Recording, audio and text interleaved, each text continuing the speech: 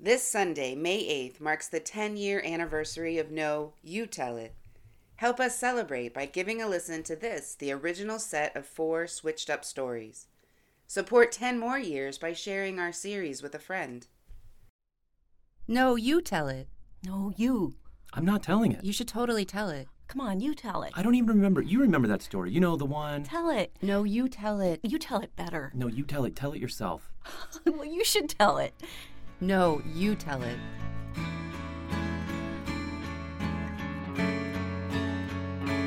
Hello. No, You Tell It is a series that switches up the storytelling. So each performer writes a true life tale and then, switching with a partner, performs the other person's story, giving everyone involved the chance to share their own stories and experience someone else's. On the theme of religion and the complicated loyalties of youth, this is Jeremy Holmes performing Never Call Your Mama a Bitch, written by David Harrell.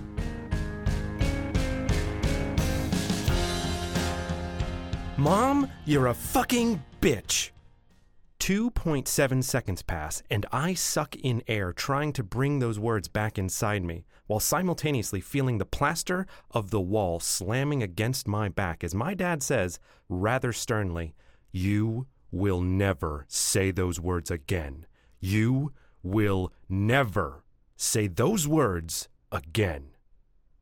What could bring those words out of my modest, South Georgian 12-year-old mouth? Fucking religion. My mother had recently decided to change churches, and I was having a preteen hissy fit. We had attended the Methodist church for as long as I could remember, and now she wanted us to go to the Baptist church. Anything but the Baptists. I had a crew at the Methodist church. Brad, David, and Jeff. BDG. BDG. We were the 3 amigos. Literally. I was Chevy Chase, Jeff was Steve Martin, and Brad, because he was the youngest, was Martin Short. From 2nd grade through 6th grade, we roamed the hallows of the Methodist church. We ruled in kickball, made each other laugh with our popsicle stick men with abnormally large anatomy, and we were masters at tearing apart the bulletin to make spitballs that we would shoot from the balcony onto the big Conway Twitty-like pompadours of the seniors' Sunday school class below. Why was my mom being like Yoko Ono and trying to tear my crew apart? It came out of nowhere. We started attending other churches, and my mother swore we were only going to peruse other options. But it was like when Bloomberg holds these community meetings at schools he wants to close. You know it doesn't matter what is said, shit is going to change. I knew, no matter what my mom said, she wanted to go to this evil Baptist church. I would sit in services of the churches we were visiting and draw stick figure portraits of the epic football battles between the Methodist church and the Baptist church. I, of course, was the quarterback for the Methodist church, leading them to victory, and leaving my mother and all the other beady-eyed Baptists to suffer the agony of defeat. I spent my whole life at the Methodist, and the one thing I looked forward to as I finished my 6th grade year was full participation in the YMF. The Youth Methodist Fellowship. BDG had big plans for the YMF. We had totally ruled together, and true, we had to wait a year for Brad to join us. We were so excited to hang with the big kids. Chuck Tate, Hal Barber, Jennifer Walker, and OMG Kathy Bryant. They were the YMF Brat Pack. I thought they were awesome. My mother thought they were hooligans. Rumors of cigarette smoking, beer drinking, and hand jobs were rampant in the YMF, and my parents thought they should send a preventative strike to save me from this debauchery. They believed the Baptist church had better youth programs and better role models. So we moved to the Baptist church in the fall of my 7th grade year, and I revolted. I pouted, constantly, stole cigarettes from the Kroger, and would hide in the bushes of the Baptist church to avoid going to choir practice, especially the effin' bell choir.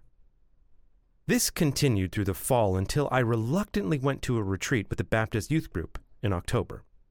We went to some place out in the woods. It was miserable for the first day and a half, and if I could have called my parents to pick me up, I would have. But something happened during this trip. Guys started cracking jokes with me. We started doing impressions of the adult chaperones, and most importantly, there was basketball. We played constantly. I was welcomed into the group, and after an epic basketball battle, I had a conversation with Mr. Crandall. He wasn't Crazy Town. He was funny, sincere, and real, a truly authentic man of faith. I changed in an instant. I came home wanting to go to church. I stopped pouting, stealing cigarettes, and started going to choir. I even went to bell choir. In the next year, I had, I guess you would call it, a religious experience. I cried like a fool. I couldn't stop. I made a profession of faith. I walked to the front of the Baptist church and told the preacher I wanted to ask Jesus to be my personal Savior. I was born again. I certainly took this decision seriously. The rest of my youth was spent in an up with people kind of utopia. I was that guy. The guy who wore polo shirts, khaki pants, and dockside shoes. I listened to Christian rock. I went to Christian rock concerts and started teaching Sunday school. I was a leader of Bible studies at youth retreats and youth camps. I was the model teen, one you would read about in Reader's Digest. Was my mother right to save me from the partying and handjobs of the YMF? I certainly stayed out of trouble, but I left the church eventually. My mom was doing what she thought was best at the time. Would I have become a drug addict and dropped out of school if I had stayed with the YMF? No. B and G both stayed at the Methodist Church. Brad married one of the girls from the Baptist youth group and is a happy father and a deacon of the church. Jeff is divorced and works construction. So who knows what would have happened to me? Maybe doing the musicals in the choir of the Baptist church led me to the theater. In fact, my father blames Brother McMillan, the choir director, for the vagabond actor's life my brother and I live. Even though I look back at the Southern Baptist Church and cringe, the lessons I learned were lessons of love, not the verbiage of hate and intolerance that seems to permeate these days. My mama wasn't a bitch at all. She wanted to give me the best possible way to survive adolescence and the framework of a moral compass to make me a compassionate and aware member of society. In that, she succeeded. But I still got a handjob at the Baptist camp, Ridgecrest. I guess the Methodists and the Baptists aren't that different after all.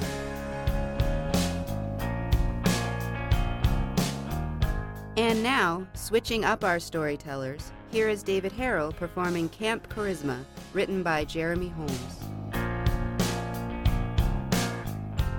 I was in a crowded revival barn, watching a grown-ass man in a white Darth Vader outfit, complete with cape, lay hands on his parishioners. Then those parishioners, also grown-ass adults, fell to the ground, twitching and speaking in tongues. As I stood there, one thought repeated itself. You're not getting laid this weekend. How did it come to this? How did I, a horny teenage virgin, retainer wearer, and atheist, end up in an evangelical camp in the backwoods of Ohio? Her name was Sarah. Sarah was my high school sweetheart. We'd been dating for about 9 months, and we were just the worst. Adjectives like cutesy, lovey-dovey, barely scratched the surface. When we saw each other at school, we made googly eyes at one another until our friends were uncomfortable. When we couldn't see each other, we talked on the phone for hours about absolutely nothing. Our dates generally began at the Dollar Movie and concluded in my parked Mercury Topaz, as we would make out with reckless abandon. While all that sounds like teenage puppy love, and it was, our courtship was not without its troubles. Simply put, whenever religion made its way into our conversation, things got weird. I was the type of lapsed Catholic who went to church on Christmas to make their grandma happy. Sarah was raised a devout, charismatic Christian. As Sarah explained it to me, charismatic Christians are not only born-again evangelicals, They also believe that the Holy Spirit frequently comes down from heaven to act upon people in their daily lives. My first experience with this charisma was on the phone with Sarah. It was a date night, so my expectations for the evening were something like this. 1, watch a bad Keanu pic. 2, engage in a spirited smooch fest in my hatchback. I was bummed, therefore, when she called to cancel because her father was ill. I asked, "What's wrong?" She said, "We think he prayed too hard." Uh-huh. "We believe that when you pray, you open your soul to the good spirits. But when your soul is exposed like that, you can be attacked by demons. We're afraid that's what happened." Uh-huh. "So what you have to understand about my father is that he had a very real vision of the divine once, and that sometimes it still affects him. 5 years ago he was drunk, fell into a ravine and broke his neck. While lying there in agony, a light appeared to him and his pain disappeared. Just as suddenly as the light appeared, it was gone, and when it left, the pain returned. He took that as a sign. Since then he hasn't had a drink and has fully accepted Jesus into his heart." Not knowing what else to say, I mumbled "Hope he feels better," hung up, and stared at the phone in my hand for a very long time.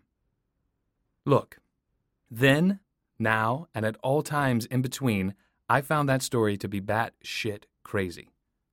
So why didn't I run screaming? Why didn't I end it right there? There are 2 answers, really. The polite answer is that I found Sarah to be a challenging, fascinating person. She was brilliant, sweet, and often seemed to disagree with her religion's hardline views. The impolite answer is she had nice boobs. And she liked to make out with me. Again, I was 17. Clearly, my judgment was flawed. No better proof of this exists than the fact that I accepted her family's invitation to go camping. I should have known that this was a bad idea right away. No sooner had I said yes than Sarah began trying to talk me out of it. She insisted, "You can say no. It's no big deal. You don't have to come." She might as well have said, "Run." But I was oblivious. I missed all the signs. Naively, I thought I had signed up for a weekend of s'mores, fishing, and sleeping bag hookups. How could I have been so foolish? After a 3-hour ride with Sarah and her parents, we arrived at the campsite. Once there, we were greeted by a group of over 200 people. This was no random assortment of folks, mind you. No, every man, woman, and child occupying a cabin on the grounds was a member of the charismatic church of the New Wine. All I could think was, compound. Only then did it dawn on me. I was 150 miles from home, without my own car or a cell phone. Worse, I was the only person in the zip code who had not pledged their immortal soul to the blessed Savior, Jesus Christ. My panic subsided after I took some deep breaths and regrouped. I had no escape available, so I resolved to make the best of it. To my surprise, this was hardly a chore. In fact, for the majority of my first day, I had a great time. Nobody tried to convert me or lecture me about my wicked ways. Even better, I spent the day doing outdoorsy stuff with some mostly normal-seeming kids my age. We even had s'mores by the campfire.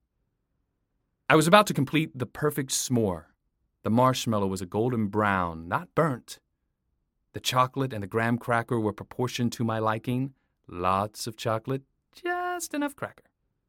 When a hush came over our campfire huddle, heads craned and people whispered as 3 men walked by. I didn't know who they were, but I could tell they were kind of a big deal. I turned to the kid next to me. "Hey, who are those guys?" He looked at me with bug eyes. "The 3 prophets. You don't know about the 3 prophets?" Around the camp, the prophets were celebrated as rock stars and revered as divine messengers. Young children would giggle and scurry at their presence.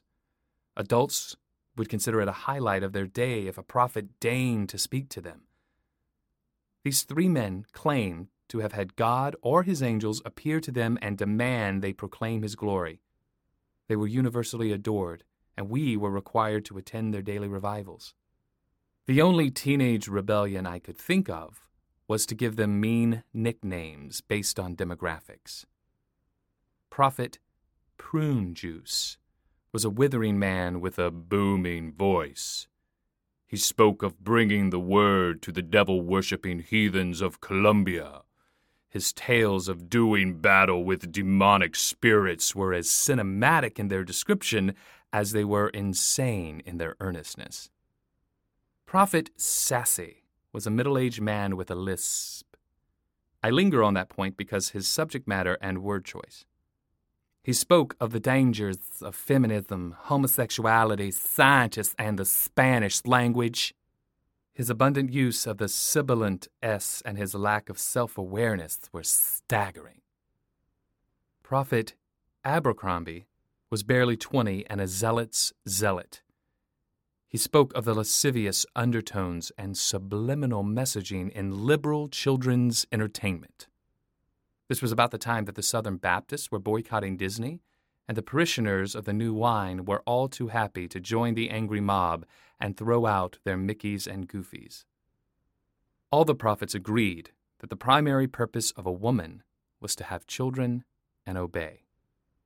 Often, as I stood in the pew, I would have the recurring sense that there was a spotlight pointing directly towards me, a light that laid bare that I was unclean, unwashed, unworthy.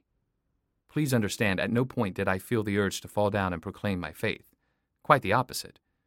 Still, it is nearly impossible not to doubt your own secular humanist convictions amongst a sea of true believers. When I found the sermons especially frightening, I would steal a glance at Sarah standing next to me. We had entire conversations based on momentary eye or hand contact. I would squeeze her hand as if to say, "He's a nut job." She would pat my hand in reply, which meant, I know. I'd stare bullets into the ground at her feet, thinking, that is so racist. She'd give me a fierce-eyed smile that said, I agree, but please be quiet. It made me feel better that she responded to my unease, but I sensed that my presence was wearing on her. Perhaps we could have cut the tension if we ever had a moment alone to talk. Boys and girls our age were not allowed to fraternize unless in a group. At night, I bunked with other boys. The girls' bunk was across a man-made lake. The bridge had a motion-sensitive light. There would be no sneaking out, no heart-to-heart chat. After 3 long nights, bunking with strangers, Sunday came, and hallelujah. One more meal, one more revival, and then finally I could go home. Before my deliverance was granted, however, I had to endure a form of torture administered by both the secular and the religious. A talent show. The camp was a twitter about the show all weekend. It was undoubtedly the highlight of the weekend for many of the attendees. The show started with a pretty impressive smoke and sound effects display, and then an announcer introduced the show's MC, Light Vader. Out came who else but Prophet Sassy, in a full negative image of the original Star Wars character. He was dressed head to toe in an all-white replica of the helmet, chest piece, cape, tights, and boots of the Sith Lord. What's more, he was brandishing a rainbow-colored lightsaber. If anyone besides me found this to be an awkward, hysterical mess, they certainly were quiet about it. When I let out the slightest giggle, Sarah turned away. Fully immersed in character, Light Vader explained that he had been brought to the light of the Lord and thus was wiping out darkness and evil with his lightsaber of many colors. As he waved the rainbow flag of a saber in the air, I had a strong image of Sassy as a 5-year-old, being punished for playing with his sister's Barbies. Did this actually happen? How could I know? But I felt bad anyway. The rest of the show was a blur of crazy. A band changing the words of Van Halen's "Girl, you really got me now" to "God, you really got me now." A hardcore Christian group shout-screaming a song titled "I didn't come from no ape. I didn't come from no ape." I don't remember a winner, or even a defined end to the talent show, but I do remember how the revival ended. As a grand finale, all the prophets, pastors, and deacons of the church came forward and were blessed by the oldest and most revered prophet of the church. This meant that the prophet went up to each of these men, because of course they were all men, and one by one he laid hands upon their eyes, ears, and mouths, and shouted, "I charge you in Jesus' name to go forth and proclaim his glory." The congregants then all rose, formed several lines, one in front of each of the newly blessed elders. One by one, the flock came forward to have an elder lay hands upon them and to offer them a hushed blessing. Some worshippers simply smiled, said "bless you," and walked back to their seats. But they were in the minority. Most of the freshly blessed did some or all of the following: fall to their knees, fall to the ground, seize, scream, speak in tongues, shout scripture, and cry. I stood stock still, the only person in the barn that did not line up.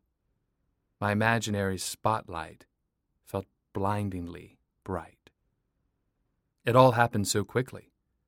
There were probably 20 people flailing on the ground before I realized what was going on. The strangest part of the whole experience was how little this behavior, the convulsing, spitting, shouting in tongues, affected the other parishioners. If someone went into a rapturous state in front of you, protocol apparently isn't to stop and check on them, but to just step over them and be on your way. Sarah's own father administered her blessing. As she approached him, I wondered how the blessing would affect her. Would she really convulse and seize on the ground? No. Instead, she took a step back from him, turned, and looked directly at me. I can only guess, but when she saw me, glued to the pew, with no intention of participating in this ritual, I think it broke her idea of us up in a way that I couldn't mend. She burst into tears and ran out of the barn. When I found her several minutes later, she was done crying, but was shaken from the experience. We proceeded to have a classic teenage non-conversation. I asked if she was okay, and she said she was fine. I asked if she needed anything. She said she wanted to go for a walk. She took my hand, and we walked in silence. I didn't tell her how upset the weekend had made me, or how I thought she was so much better, smarter, kinder than these people. I didn't say, "You should run away and never go back." She never told me why she broke out into tears the moment she saw me that day. In a few weeks, we would officially break up. But that walk was the end.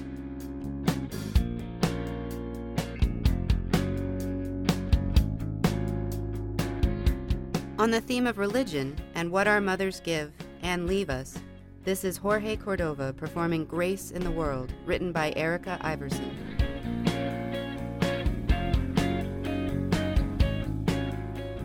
For the past 2 years, I've been teaching drama at a Catholic girls' school on the Upper East Side. For the most part, I avoid talking about religion with my students. But if anyone asks, I can always say, "Hey, some of my best friends are Catholic." No, I'm not Catholic, but my 99-year-old grandmother is. My grandmother is still sharp as a tack and believes in the Catholic Church, the Democratic Party, and good scotch, not necessarily in that order. My mother was raised Lutheran and my father was raised Catholic, and when they got married, they decided they didn't really want to be either. So when we moved to Laramie, Wyoming in 1976, my baby brother and I had a welcoming ceremony into the Unitarian Fellowship. When a friend who was going to be baptized as an adult asked me to be her sponsor, I had to confess that I wasn't certain if I had been baptized myself. She said, "Well, I don't think they'll be checking baptism certificates at the door." When I was about 6 or so, my mother led a religious education, aka Sunday school, class at our Unitarian Universalist Fellowship. My mother grew up on a ranch in South Dakota and knew a lot about wildflowers and birds. So she helped us plant flowers in the spring and took us on field trips up to the mountains. We also talked about evolution and dinosaurs and the solar system and read about Mike Fink, the king of the Mississippi boatmen. Don't ask me what Mike Fink has to do with religious education. I really don't know. After my parents divorced, neither family really went to the fellowship meetings anymore, although my mother still received the Unitarian Universalist magazine, The World. My mother had left my father for another man, and in our small college town, it was big gossip. My father felt humiliated, I think, and essentially demanded that friends pick either him or her. Since Mom threw great parties, was happy and in love, and was generally fun, and Dad was clinically depressed, a lot of them picked Mom. Mom married the man she left my father for, my stepfather Adi, and he didn't want to go to church. So I wasn't really going to any kind of church, except when I visited either set of grandparents. But it was in an issue of The World magazine that I first saw an article about the idea of grace, the presence of grace in the world. Although my stepfather is an atheist, I don't think my mother ever really had an aversion to religion. She played the piano and the organ for services at her church growing up, and made some extra money in college playing for various church events or accompanying singers. Once, my former babysitter Bonnie, who we'd met through the Unitarian Fellowship, asked my mother to record an arrangement of songs from Free to Be You and Me for her floor exercise routine at the state gymnastics tournament. After recording and re-recording various versions, my mom finally got it down to the exact timing that Bonnie needed. And then Bonnie broke her finger and wasn't able to compete. My mom was pissed. Although she was raised Unitarian, Bonnie later married an evangelical Christian, converted, and went on some kind of evangelical Christian gymnastics tour that my stepfather insisted on calling Backflips for Jesus. Upon hearing that Bonnie's older sister had also married an evangelical Christian, Mom looked across the kitchen table at me and said, "You aren't going to do that to me, are you?" I didn't think so. When I was sent promotional material from Texas Christian University after the PSATs, I commented that any place with both Texas and Christian in the title probably wasn't for me. After years of being perfectly happy to avoid any kind of church, I started attending a Unitarian Universalist campus meeting on Sunday nights at Columbia University. I was in graduate school, rattled by some semi-abusive directors in my MFA acting program, and coping with my own depression as well as health issues from both my parents. Dad had been diagnosed with Parkinson's disease, which his father had died from a couple of years earlier. Because he had professional colleagues who were friends with my mother, he asked me to keep his diagnosis a secret from her. Meanwhile, my mother and I had started to really butt heads, and the fact that I couldn't tell her about one of my major sources of stress didn't help. She had also started turning from what I thought of as a heavy drinker into a problem drinker. She didn't drink during the day, but could be relied upon to have at least a couple large glasses of bourbon every evening. I had lost an important mentor in college to breast cancer, and I used that as an excuse to have a half-ass, roundabout conversation with my mother about her drinking. "Mom, I've read these studies that say that women who have 5 or more drinks per week have an increased risk of breast cancer, and sometimes I worry about that." "Well," she said, "I don't feel the need to live forever. It's my life, and I'm going to live it however I want. I want to enjoy my life now, and if I don't live to be 100 years old, well, that's okay." When I was little, I used to go everywhere with her, to the campus of the University of Wyoming, or on the hiking trails outside of town, and I was almost always stumbling along behind. Her office in the sociology department was on the 4th floor, and she always insisted on taking the stairs. My 5-year-old legs chasing behind her, asking if just this once we couldn't take the elevator, slowing down on purpose to see if she would notice. "Mom, slow down, wait for me."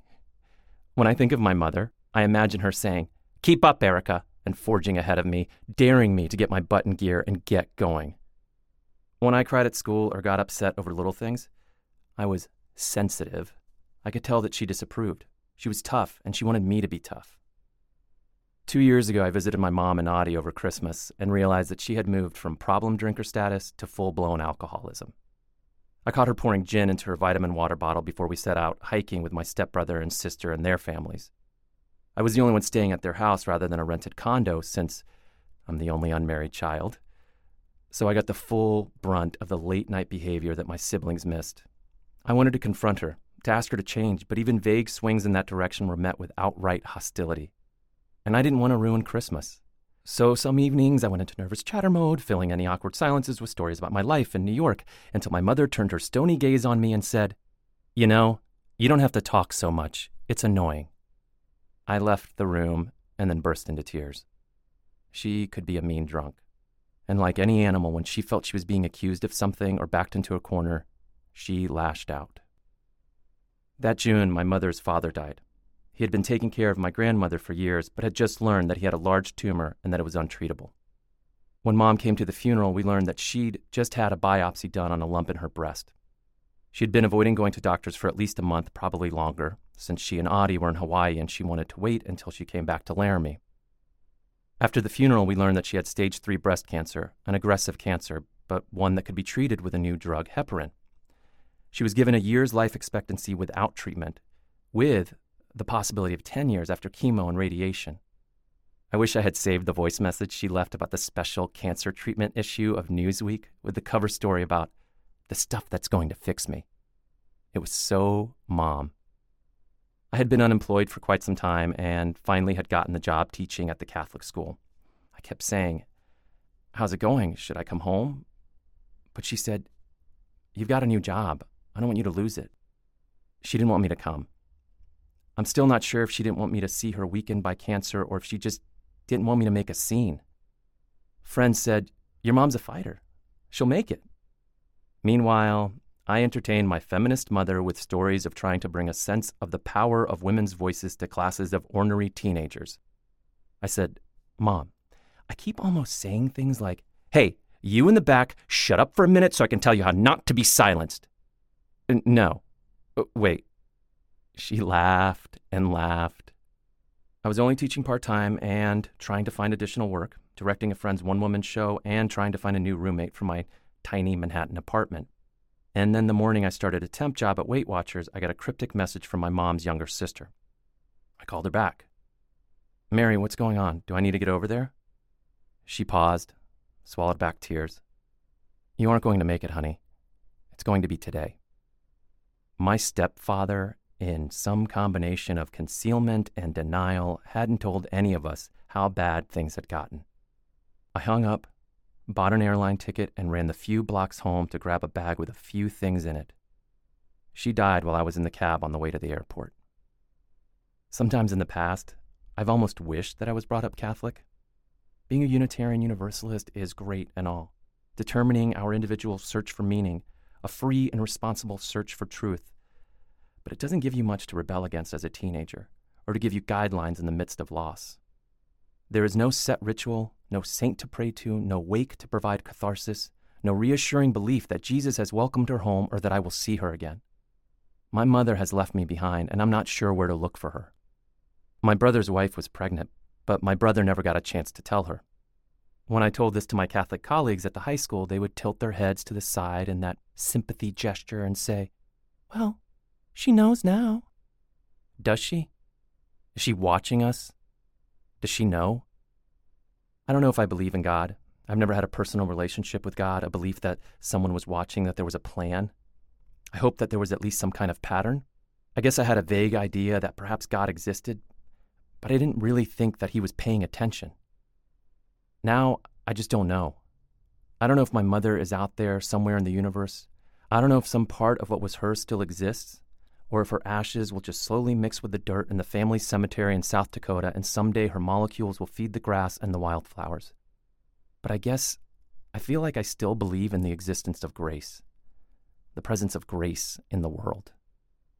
I started feeling oddly superstitious, or spiritual, I guess, about birds in the last 2 years.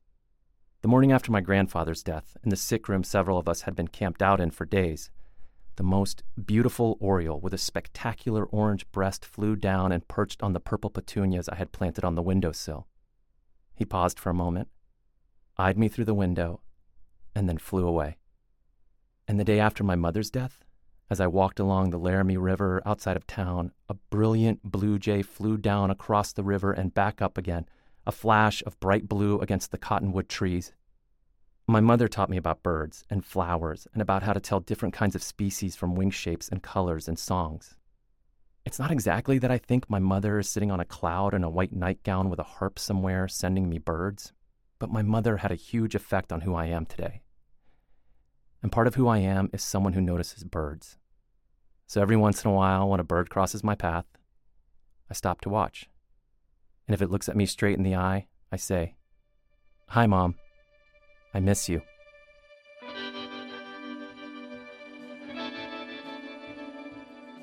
And now, switching up our storytellers, here is Erica Iverson performing Confirm This, written by Jorge Cordova.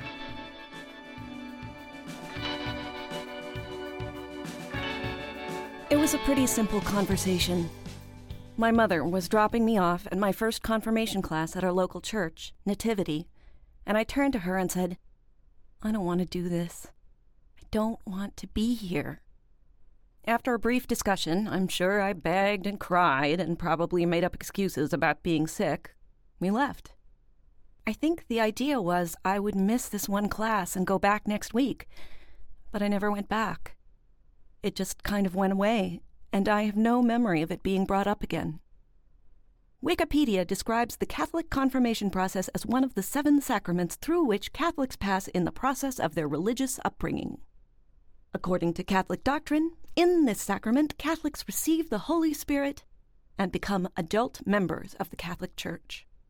It is only the second sacrament, the first being baptism and the last being matrimony. For me, the most important part of this was becoming an adult member of the Catholic Church. All 5 of my older siblings had been confirmed. They went to the classes, attended a ceremony at church confirming their faith, and came back for a family celebration that was made complete with a giant cake from Albertsons. Definitely adult. The fact that I, on the other hand, did not get confirmed may not seem like a big deal to those who didn't know my mother. But my mother was extremely religious and spiritual and a huge believer in the Catholic Church. Before she ever met my father, she had dreams of becoming a nun. She felt a calling to serve God and her church, to be a good Catholic, and to raise her children to be wonderful little Catholics as well. She watched Mother Angelica, the Oprah of EWTN, the Catholic cable channel, as she folded the laundry, and led us in praying the rosary on long car rides or during moments of downtime. Once there were no kids in the house to wake up and feed, she began going to the daily morning mass before she went to work. She didn't proselytize, judge, or berate anyone with her beliefs. She just quietly prayed for them and gave them even more kindness and love. She was a Catholic all-star. So for her youngest child to say, "I'm not getting confirmed," and for her to just let it slide is almost unfathomable. I can only speculate on the reason for this lapse in Catholic child-rearing. In that brief moment when I told her, "I don't want to go to these classes," she might have had a minor stroke. One of those very tiny strokes that go undetected but cause major alterations in your brain function.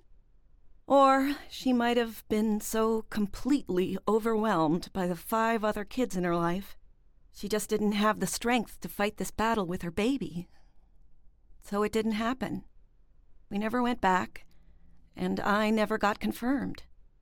And I don't remember talking about it again. It's as if we had an unspoken pact that it would never be mentioned again between us or in mixed company. Time began to allow a story to manifest in our heads that made us all think I had been confirmed. A small lie that started to feel real and allowed me to move on to the 3rd sacrament, receiving the Eucharist, without too much guilt. My mother had a way of making every person she came in contact with feel completely unique. Having a relationship or even a conversation with her made you feel like you were in on a secret or a joke that no one else understood. Me not going back to my confirmation classes was our little inside joke.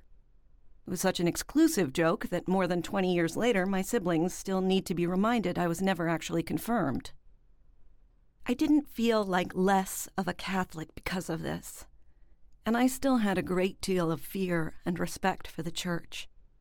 But by missing out on those classes in the eyes of the Catholic Church, I missed out on the opportunity to learn how to become an adult. And the church wasn't a hobby or a social club. It was a way of life. Without my official certificate from the Catholic Church, my entrance into adulthood would have to wait 3 years, until I was 16. I was taller, hairier, and people officially stopped confusing me with my sister Betty when they called the house. I was in high school. I had a driver's license. And most importantly, I had a girlfriend. Despite the gap in my religious upbringing, I was no longer a kid. Shelley, my girlfriend and first true love, was my ticket into adulthood. She was 17 and a high school senior when I was in my junior year. Our relationship was probably no more than 11 months long, and 2 of those months were spent apart while she visited her father in Buffalo. But in my mind, it felt like a solid 5-year affair. Within weeks of our relationship, we found ourselves hopelessly in love.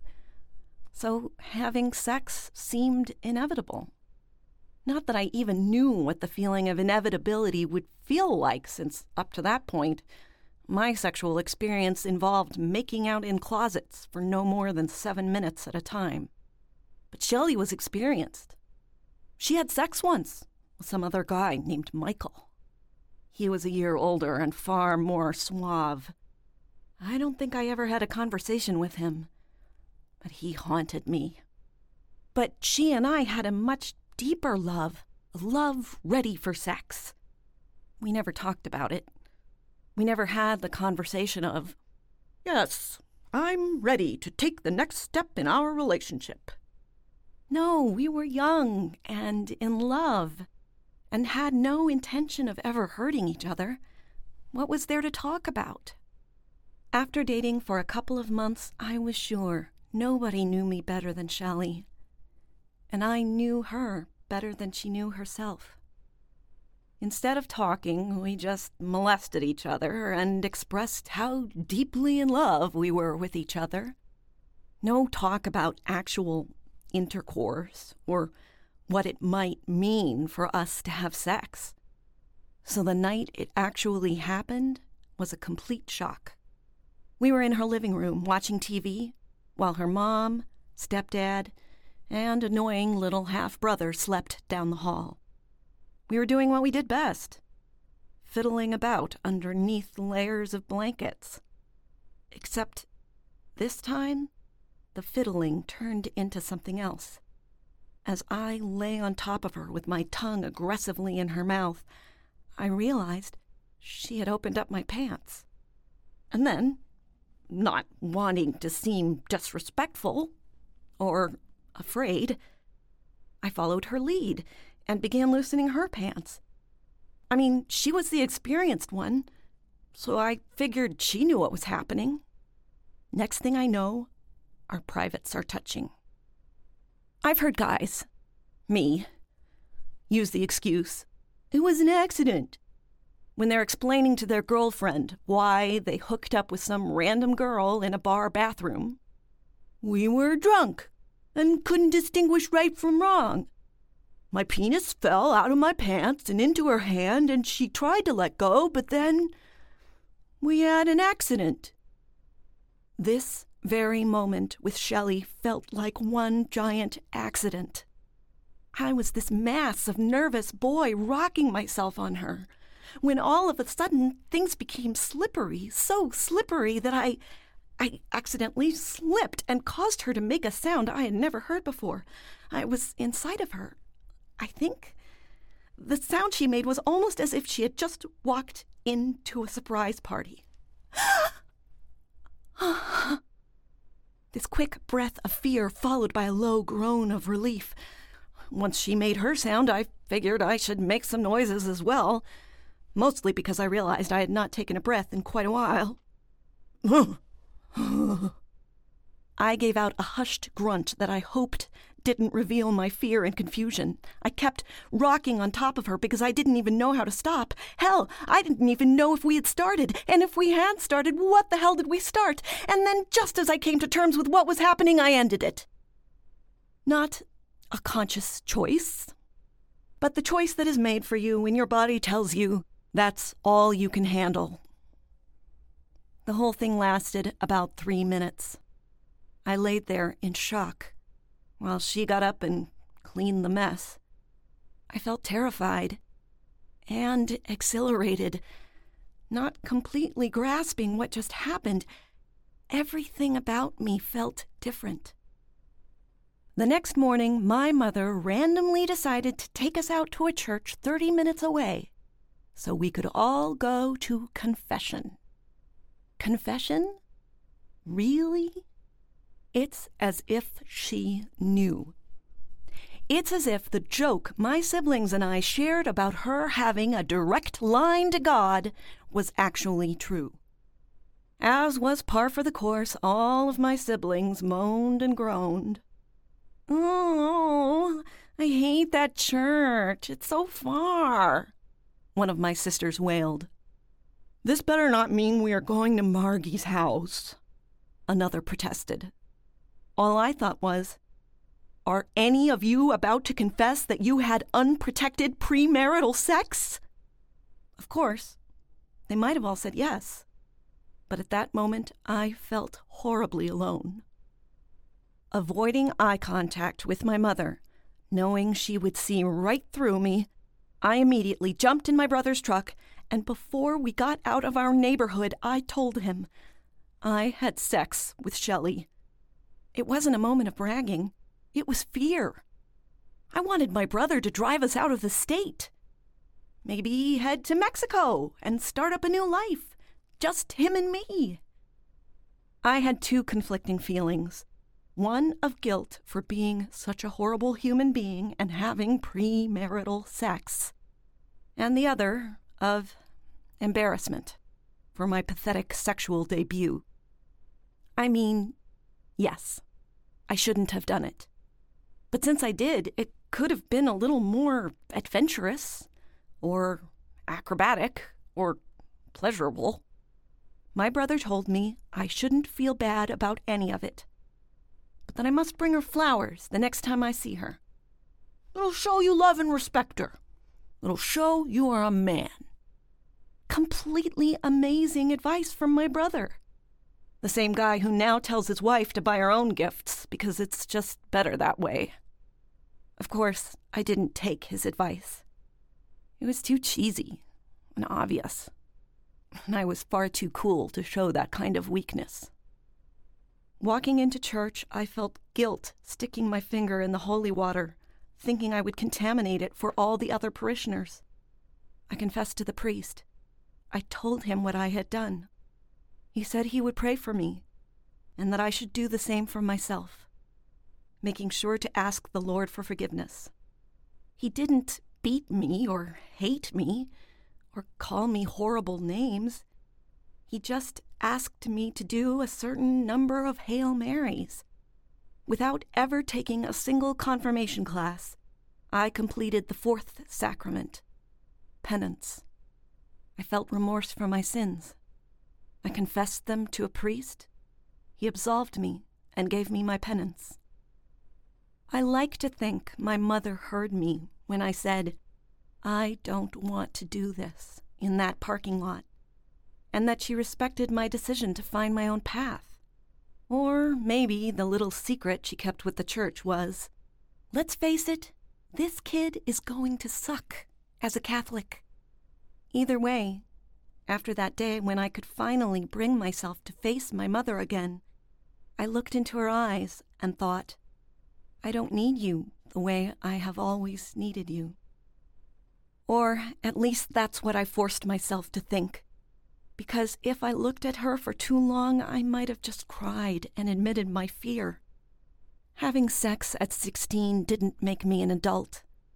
And I'm not sure getting confirmed would have set me off on the right foot towards adulthood either. Maybe it would have made me a better person, but it would never have taught me to use a condom.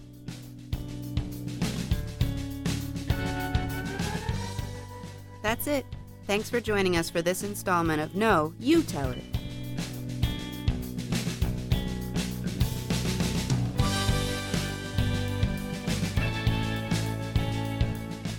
We hope you've enjoyed this production of No, You Tell It, created by Kelly Jean Fitzsimmons.